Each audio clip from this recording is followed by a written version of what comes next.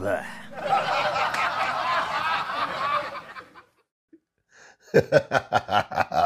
Oh boy.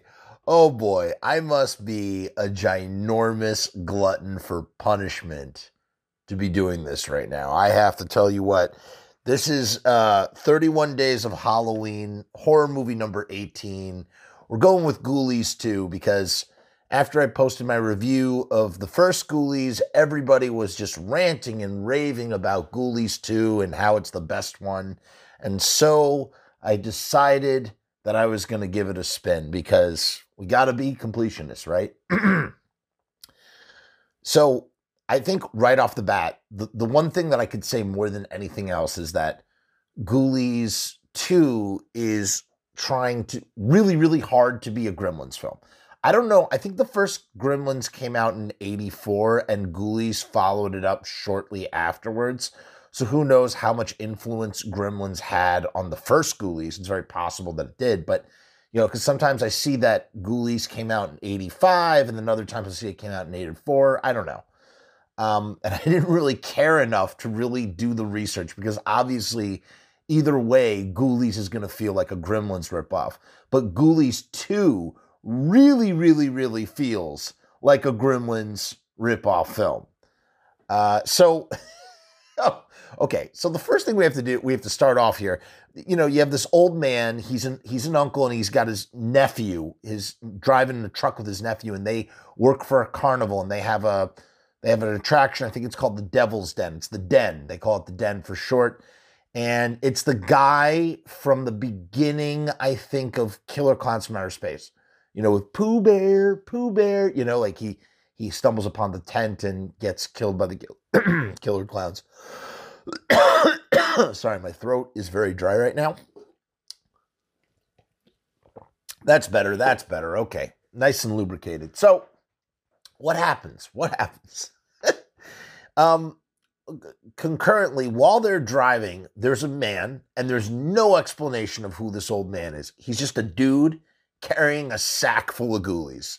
And we know that they're ghoulies because they're inside, you know what I mean? And he goes to he goes to a gas station, like a mechanic gas station spot, and dumps all the ghoulies into like a solution that dissolves stuff, like some sort of like acid, in a barrel that's just like open and out, but it's in a mechanic stand of all places. And he gets pulled in by the ghoulies and, you know, dissolves in the process. And then the truck breaks down. So the Devil's Den truck breaks down, and the nephew, I forget his name, Gary, I think. Larry. His name is Larry. He comes in and he's looking for help, and the ghoulies, they sneak on to the truck. And there's no explanation at all for any of this. Like, nothing, no continuity with the first film at all, except that the ghoulies are satanic in nature and can be summoned up from the ground, I guess. The puppets are a bit more detailed. Looks like they threw a couple more extra bucks at these puppets, but not that much. And again, you know, they kind of make fun of what I was saying in the first movie. It's like they constantly confusing these ghoulies. Sometimes they're rats, sometimes they're monkeys, sometimes they're cats. They don't know what these ghoulies are. To me, it just, again, it looks like a bunch of cats that like have rabies and just having a really bad day. But it was nice to see them spring for some stop motion effects on some blue screen. And it looks great, and it holds up for 1987. This came out in 87. And then you have the actor who plays Sir Nigel. His real name is Phil Fondarico. He's been in a ton of stuff, like a ton of stuff. He's in the Black Cauldron. He's in Return of the Jedi. He is a gentleman of short stature, and his full name is Sir Nigel Pennyweight in Ghoulies 2. And he also plays Greaser Greg in the Garbage Pail Kids movie. He's in Willow, of course, and he also plays one of the hooded dwarfs in Phantasm 2. He's Cousin It in Addams Family Reunion. He's in so much stuff. He's in Bordello Blood. He's a con man in Land of the Dead. I mean, you see him in a ton of stuff. So he's playing Sir Nigel Pennyweight. He's really funny. Um, what else? What else happens? And he's a thespian who speaks in a great sort of thespian kind of way. That kind of speaking. Sorry, I'm really burnt right now. I don't know why I'm recording this so late, but I am. But yeah, the theme of having a person of small stature continues on in this film. And then I here's what I'm wondering. Where on earth was Nigel? Where is Nigel when they are driving the truck? Is he just like meant to be stuffed away with everything else? Which I thought was rather demeaning for his small stature. I don't know if that was what was going on.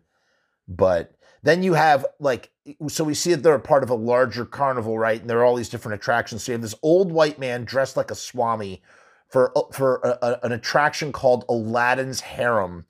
And he talks about, he has these belly dancers that he refers to as reptiles, right? And all of them are talking about reptiles. And every time he taps his cane, the girls, they're belly dancing, and they're supposed to be the dancing reptiles are like a metaphor for women or something. I don't know.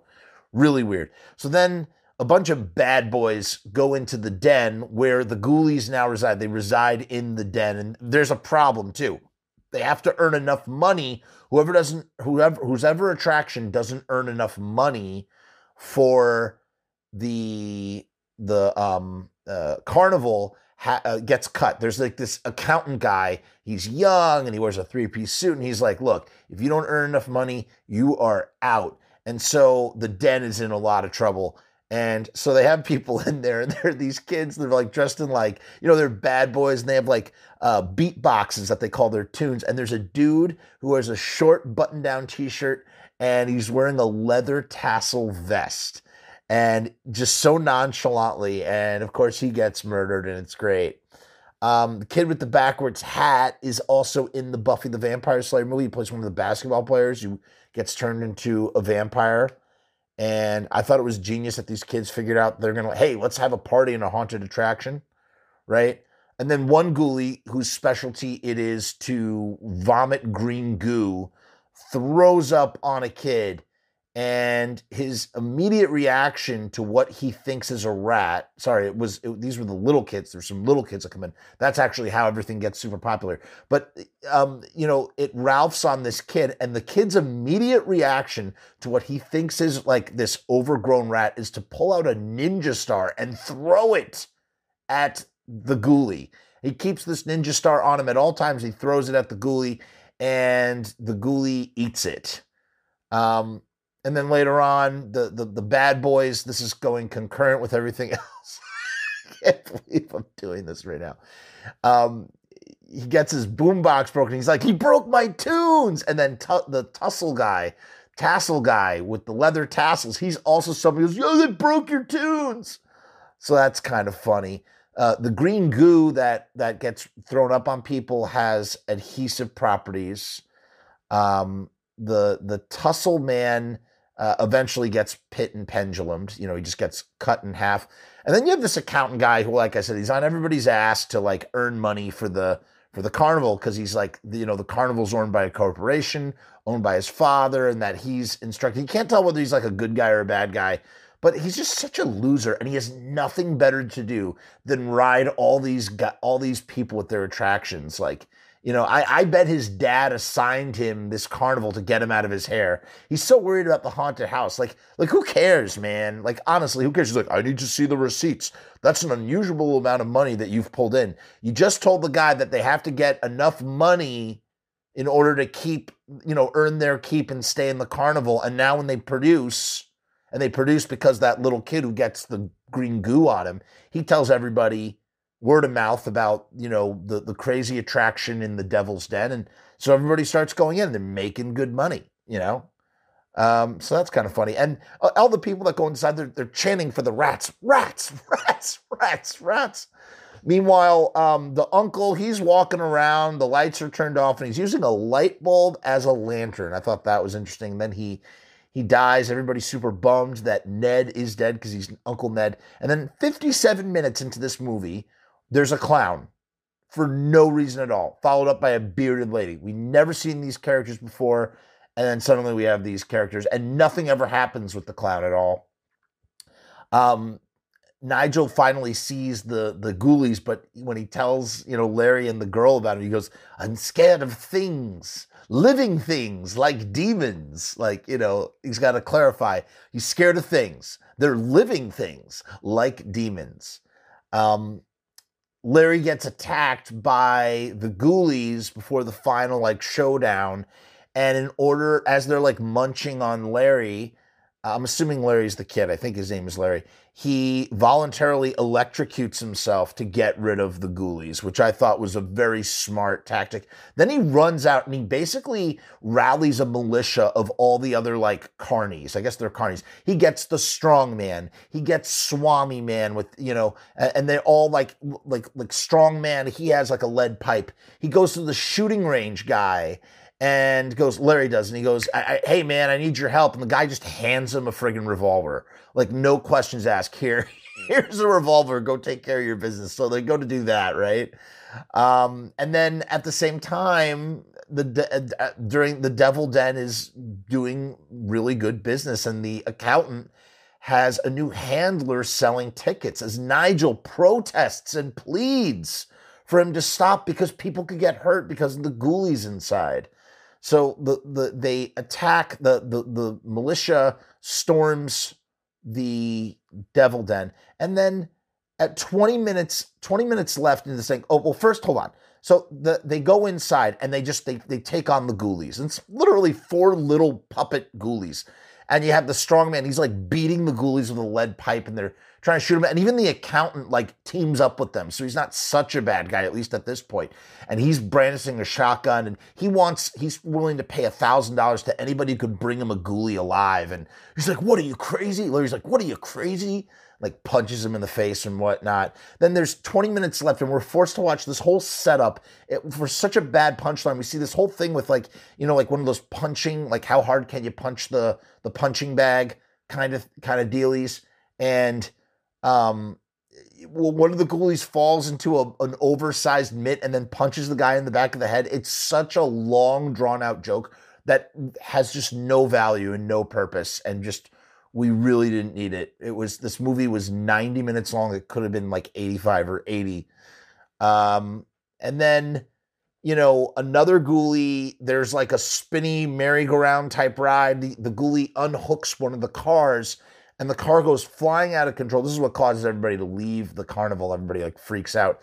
The car goes flying out of control. It crashes, but when it crashes, it explodes. For no reason at all. It just explodes. Of course, the ghoulies stay on brand with a toilet scene after that huge disaster. The accountant, he's like, "Oh man, what have I done?" Because he's in denial. He's trying to convince himself that he's not responsible for any of this. So he goes and locks himself in the bathroom and talks to himself in the mirror and is like, "You didn't do anything wrong. You are not responsible. Everything's okay." And then immediately decides that I need to take a post-denial shit. So he undoes his pants, as of course there's a ghoulie waiting in the toilet. But that's what he does. He stands in the mirror, talks about how he's not in denial, and then he's like, "Oh man, I really need to take a dump." That's what you do when you're post-denial, pep talk. "I'm going to take a dump." That's what he does. And of course the ghoulie bites him in the ass. That's the last time we see the accountant. Eventually they summon a large ghoulie to eat the rest.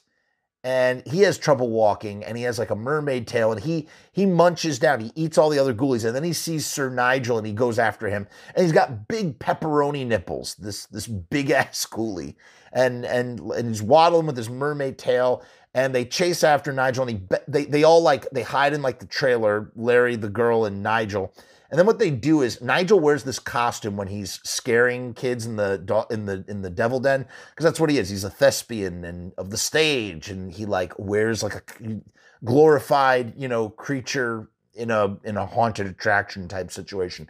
So he has this weird jumpsuit outfit. So they decide to make a Molotov cocktail, stuff old clothes into the costume with the lit Molotov cocktail and leave it outside for this overgrown ghoulie that is ravenous for Nigel. And of course, the ghoulie is too stupid to realize that this burning, clothing stuffed suit is not a person and eats it.